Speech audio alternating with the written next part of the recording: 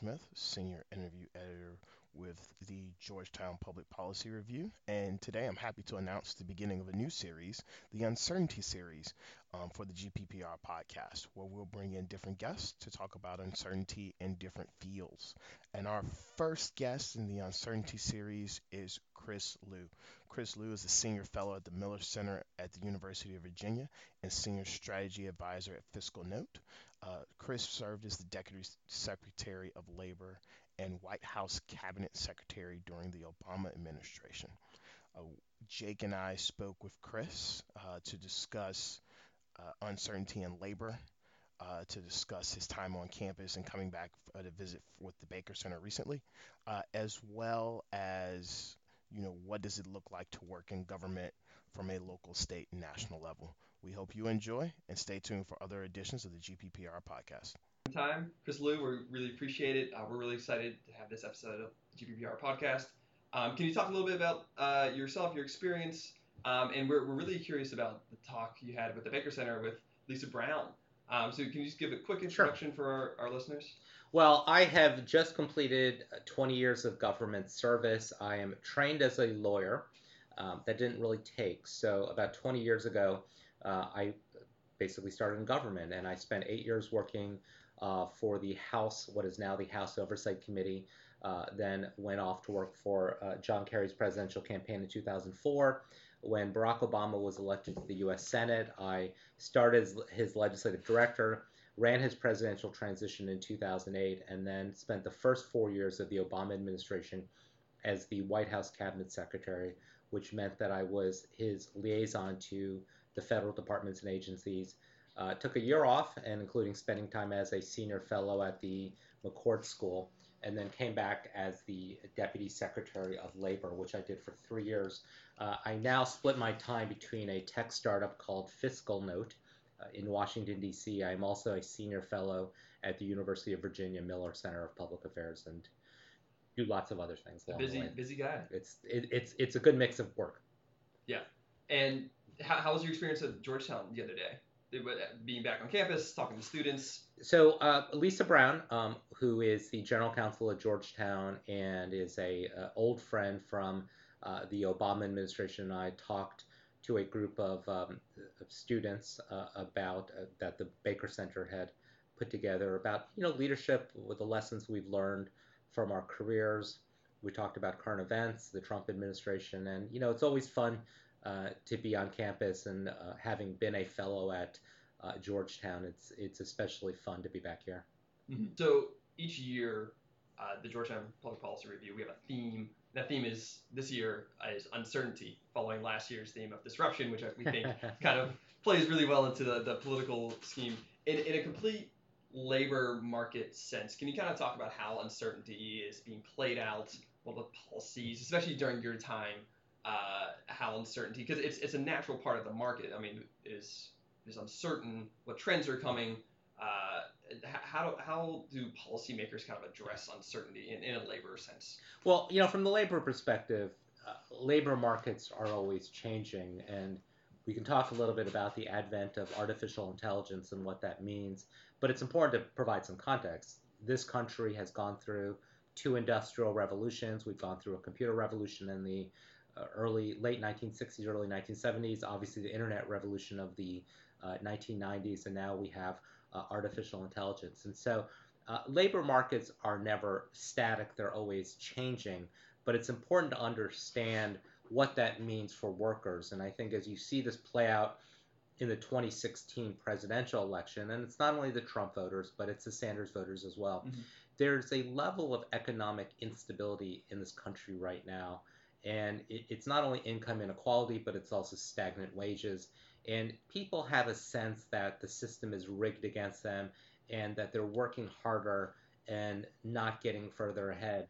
This idea that we always talk about, the American dream, that people can get an education, work hard, get a good job, pay for their kids' education, save for their retirement, buy a home. That American dream is increasingly out of reach for far too many people in this country. And we're moving more towards the haves and the have-nots. We're moving more towards a division between urban and suburban areas that, by and large, are doing very well all around the country, red states and blue states, and rural areas which haven't done as well. And so the uncertainty, the instability is happening everywhere. And frankly, policymakers in Washington and really around the country haven't been able to get their arms around this as well.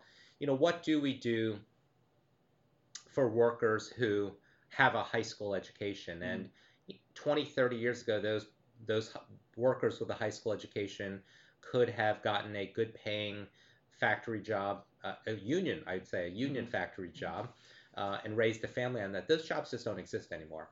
And as that manufacturing sector has moved out of the United States, a lot of the jobs have now shifted to retail. And obviously, with the internet and online buying, a lot of those jobs are shifting out of retail as well. And so there's a whole group of people in this country who we have not figured out how to lift up. And that's really one of the challenges for policymakers right now. Do you fear the movement towards what I call like a new Luddite society, where walls, literal walls in some situations, but trade walls are going up, move towards internal systems and anti-free trade? Is that a concern of yours? I believe in free trade. I believe in fair trade, but I certainly believe in free trade as well. And you've seen this play out, pretty dramatically over the last week, as Trump has gone overseas. You've now seen the countries that would have been part of the Trans-Pacific Partnership with the United States now breaking off and starting their own trade alliance, and you see that the effect of that on producers of goods and products. Good example is U.S. beef. U.S. beef has I believe, a 50% tariff in Japan. And once Japan executes an agreement with Australia, Australian beef will go into the Japanese market at a much lower tariff rate, and that will hurt U.S. farmers. Or there was a pretty interesting article in the New York Times a couple of days ago about lobstermen in Canada versus Maine, because Canada has a trade agreement with the EU. Canadian lobsters can get into the European market at a lower tariff than U.S. lobsters, which is a problem for Maine lobstermen. And so I think people understandably fear the disruptive benefits of trade, the disruptive costs to trade, without understanding the benefits that come along with it. And it's not only cheaper goods that we all have, but it's the ability of U.S. Producers to sell their products overseas, which then creates jobs here in the United States.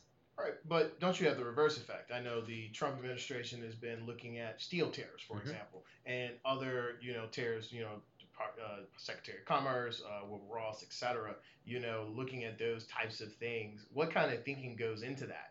As we're trying to be less global, more, lack of a better term, isolationist, and walk some of that back. Right. Look, I mean, I qualified my support for free trade by saying it's also fair trade as well. And, there's a lot of evidence out there that other countries are illegally, improperly subsidizing their own products and then dumping them here on the United States.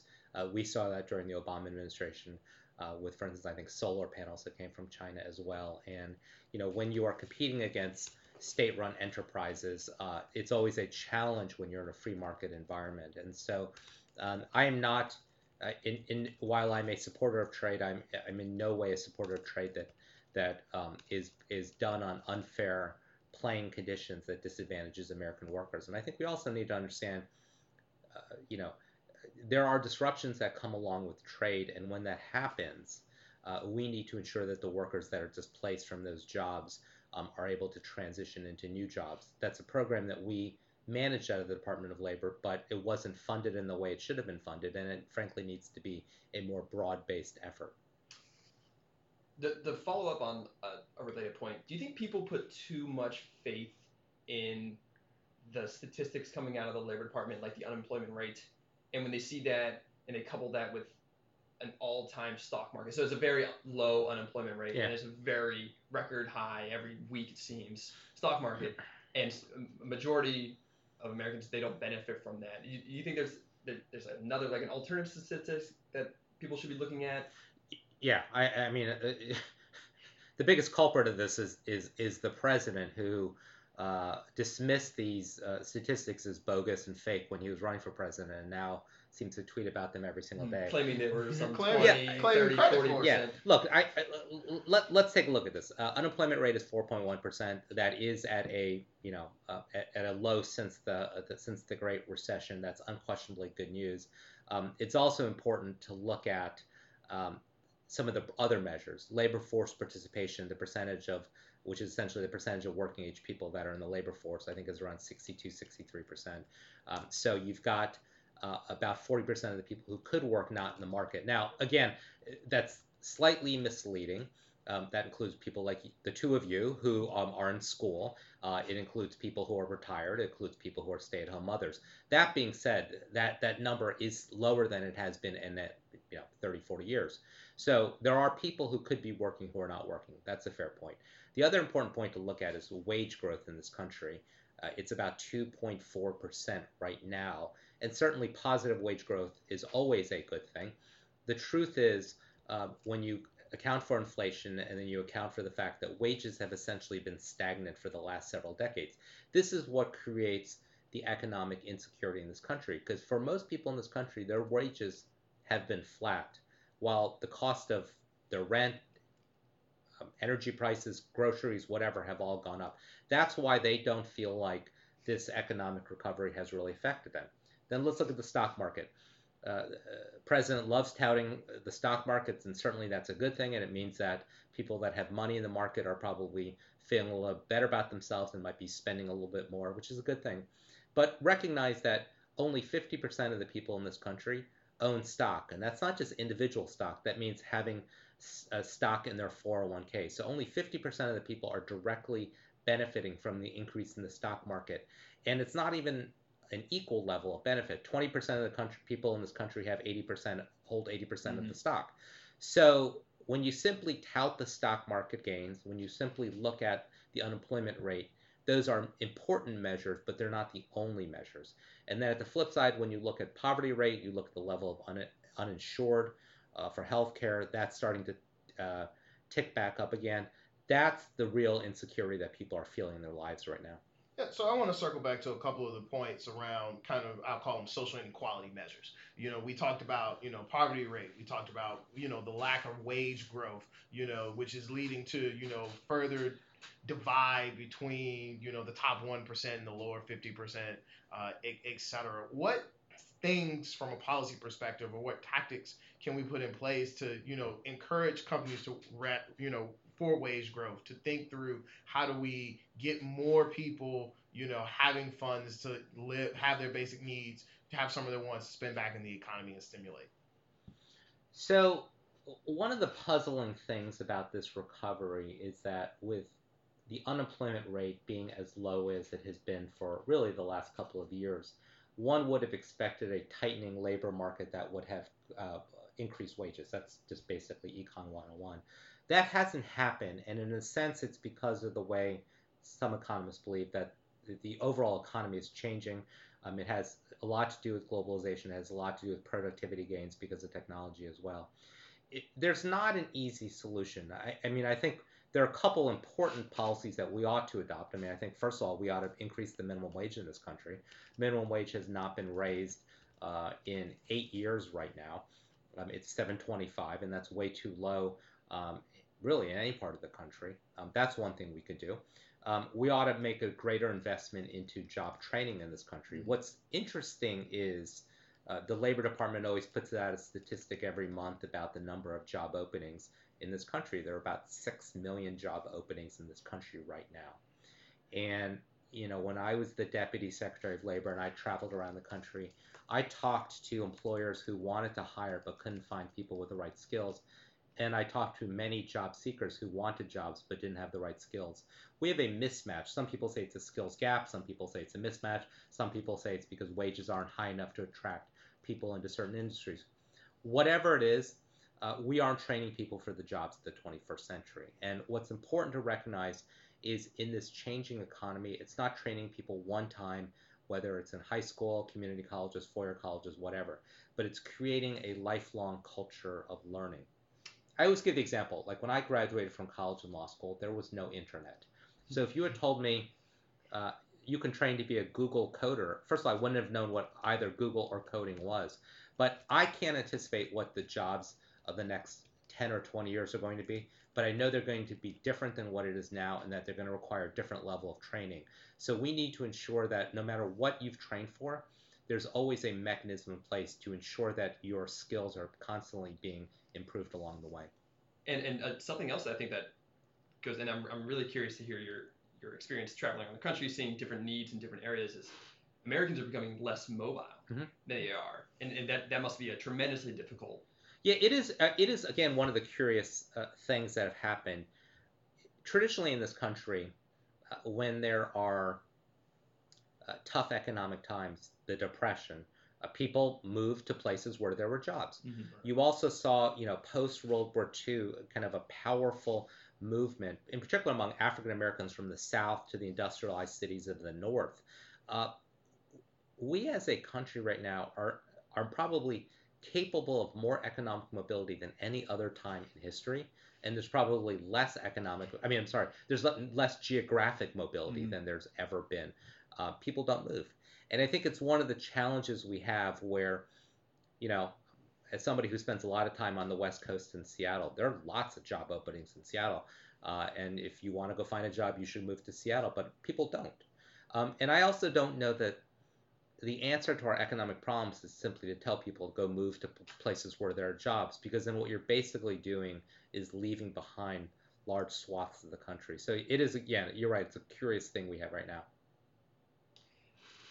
When you were traveling around and say town in Appalachia had unique labor challenges that a town in the West or the East Coast didn't have, how at the Labor Department, I'm curious, how do you aim and specifically design policies that will help all communities that have different kind of issues? I mean, the old mining towns, the old coal mining towns, like there are displaced workers that don't have other kind of opportunities. So how do we kind of help everyone, though each kind of community has a unique need?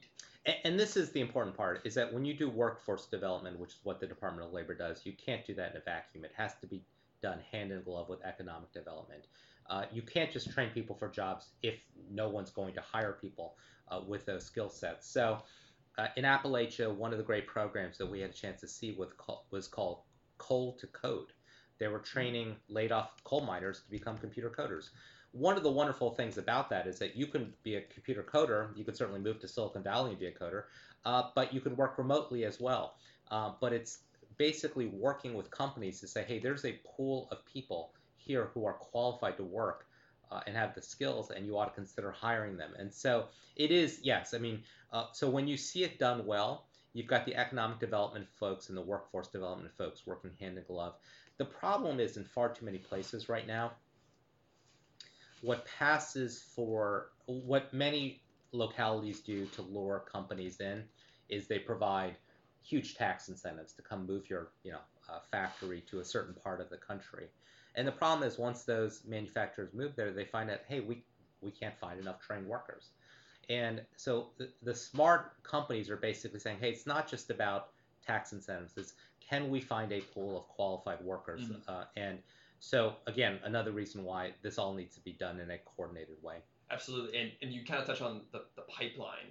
I was at a Jobs for American Graduates event where Secretary Acosta, and I think was speaking on apprenticeships. And I think that this is one of the rare instances where I think there's broad bipartisan support. Apprenticeships are not a traditional American establishment.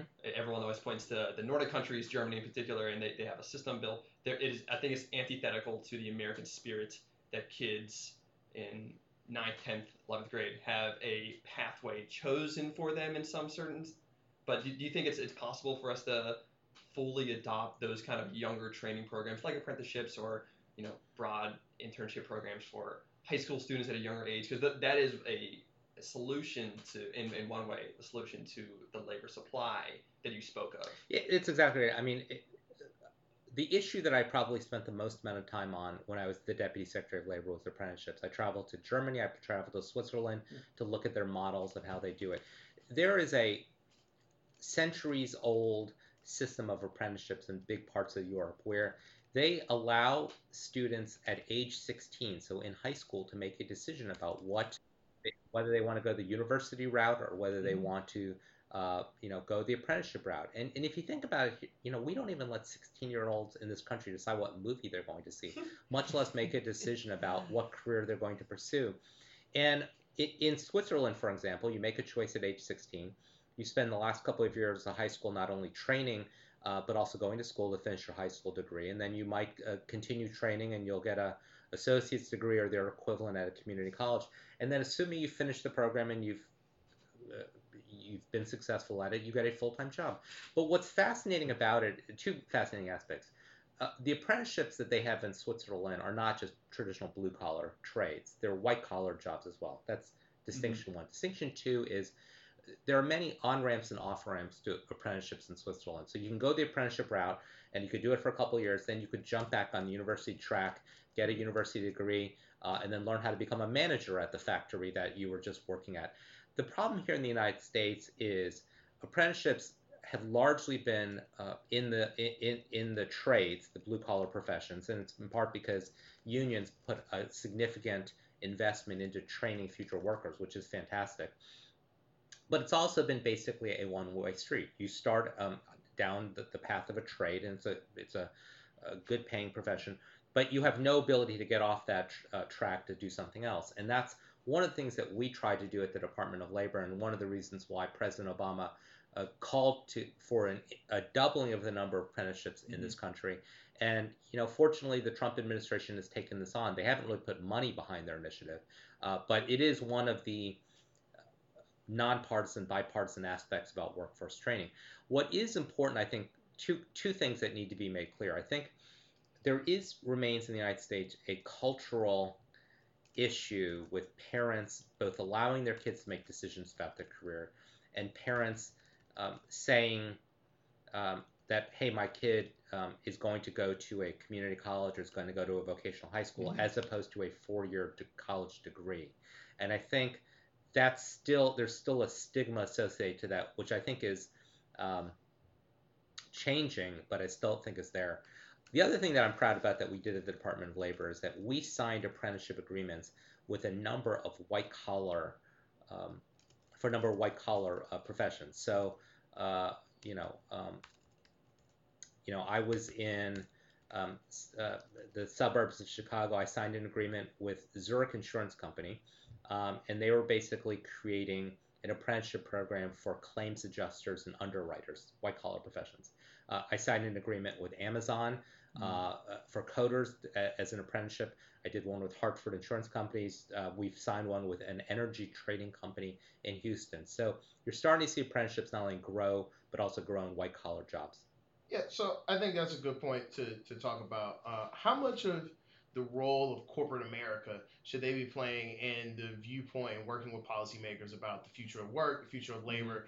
How do we get those types of things in? Because it seems like that's the fix. Is that government can say, hey, we are concerned about, our aging labor force or our changing labor force as technology, as globalization changes. But a lot of companies, corporate America drives that. They drive that automation. They're driving artificial intelligence. They're driving globalization. Should we be leaning more on them in this public-private, setup, if you will, to kind of drive this? Yeah, absolutely. You can't do effective workforce development without working closely with employers. And the truth of the matter is, as much federal dollars as the U.S. Department of Labor puts out for job training, that is dwarfed by the amount that the private sector spends on training their employees. And, you don't want to, we used to say that the old way of training people for jobs was train and pray. We train people for jobs and pray that they get them. I would rather train people for jobs that actually exist and are going to exist. And you can't do that unless you do that working with employers. That being said, the problem right now we have is that training people for jobs costs money. And, we can talk a little bit more about short-termism, but perpetually in the drive for companies to make their quarterly earnings, putting money up front to train workers cuts against your bottom line. And so we need to get to again, a cultural change among corporate America that training people is an upfront investment that will reap benefits at the back end. And, uh, I see a lot of companies that do subscribe to that theory. I'm curious now, transitioning in a reflective pose, now post government work and being in the private sector, looking back to your time in the public sector, is there anything specifically about the job itself that you miss or that you totally can live without for the rest of your life? Serving in the Obama administration was really the honor of a lifetime. I've known Barack Obama. He and I are law school classmates. I've known him for now 25 years, and having a chance to have seen his political growth, working on 2 presidential campaigns for him, serving in his administration was really the honor of a lifetime. Government is hard.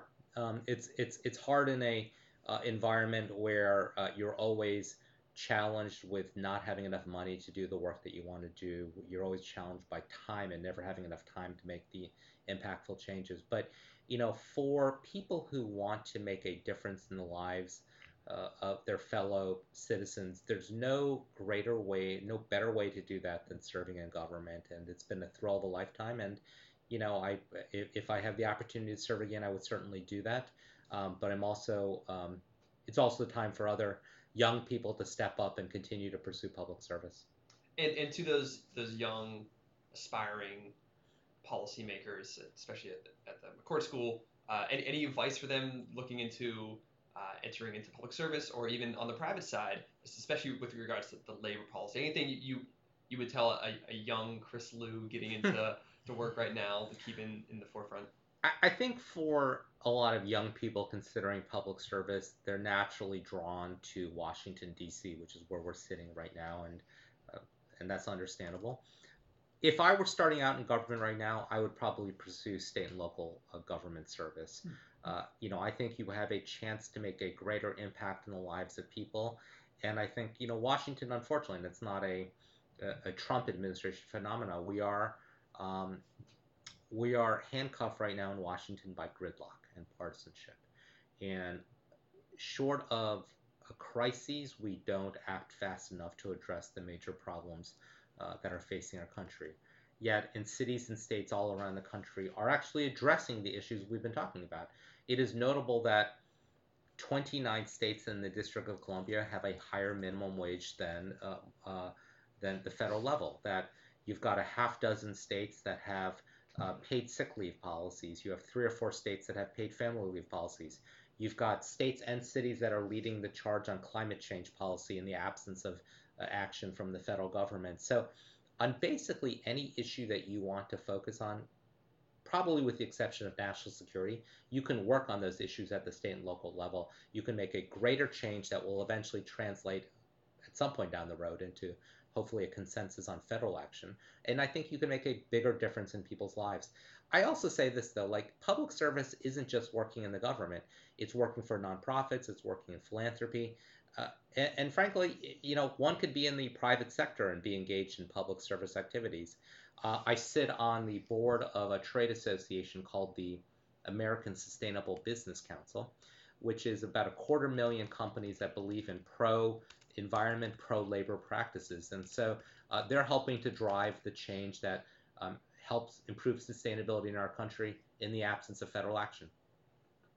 Yeah. So, and just on our ending note, you talked a lot about better to work state and local government. I think that's really good advice, something I don't think we've heard on our lovely podcast series. But you also talked about the gridlock, in Washington. Any ideas of how we would, bring that gap closer and not be so polarizing and divisive as we are today?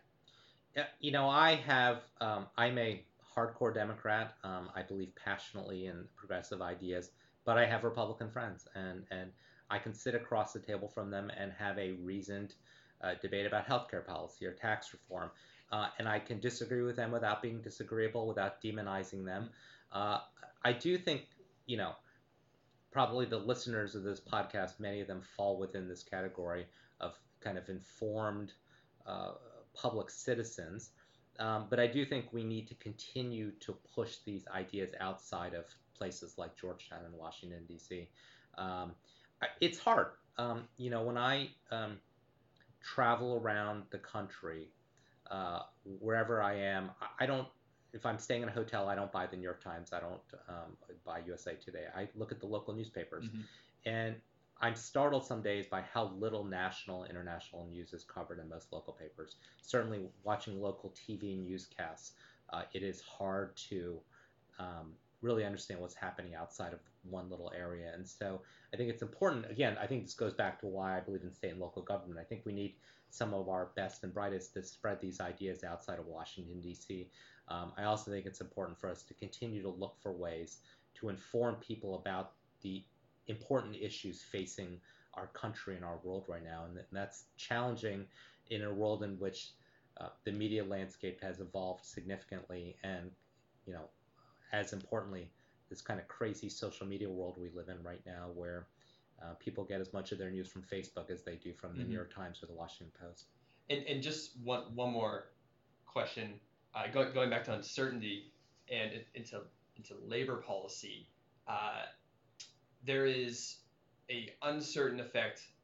One may argue an uncertain effect in the academic literature about the effect specifically of the minimum wage, and this kind of ties into in certain mostly rural areas and a lot with the supporters of the current president, those supporters vehemently oppose policies that would actually disproportionately affect them, rolling back certain social safety nets. That is in and of itself a result of media bubbles, of being disagreeable while disagreeing. How does that start to be rolled back? And does something like the Labor Department have a role to play in that, a responsibility? And even outside of government, how do we kind of start having a dialogue with those people who are most vulnerable, who these policies are being crafted and Right. created for? Look, I mean, we could have a whole separate podcast episode about the minimum wage, but the academic research overwhelmingly shows that a modest increase in the minimum wage has no net effect on job creation. Now, again, what is a modest increase, and whether $15 an hour is reasonable in Alabama, I'll leave that to other people to discuss. I don't think it helps things when you've got a president who has criticized um, science, data, facts, research as fake news through an entire campaign, and completely dismisses parts of the media that he doesn't agree with as being fake. And that and so look, I mean, you can basically find anything you want on the internet Mm-hmm. to support your underlying views, but it does require people being informed consumers of information. And boy, we could have a whole conversation on how one does that. Well, perfect. So we just want to thank you, Chris, for coming in, talking to us about labor policy and the role of labor and the future of uncertainty within that. So we appreciate your time. My pleasure. Thank you for having me. Thank you for listening to this episode of the GPPR podcast. We hope you enjoyed it. For more content from the Georgetown Public Policy Review, check out our website at www.gppreview.com, our Twitter at GP Policy Review, or our Facebook GPP Review. Thank you.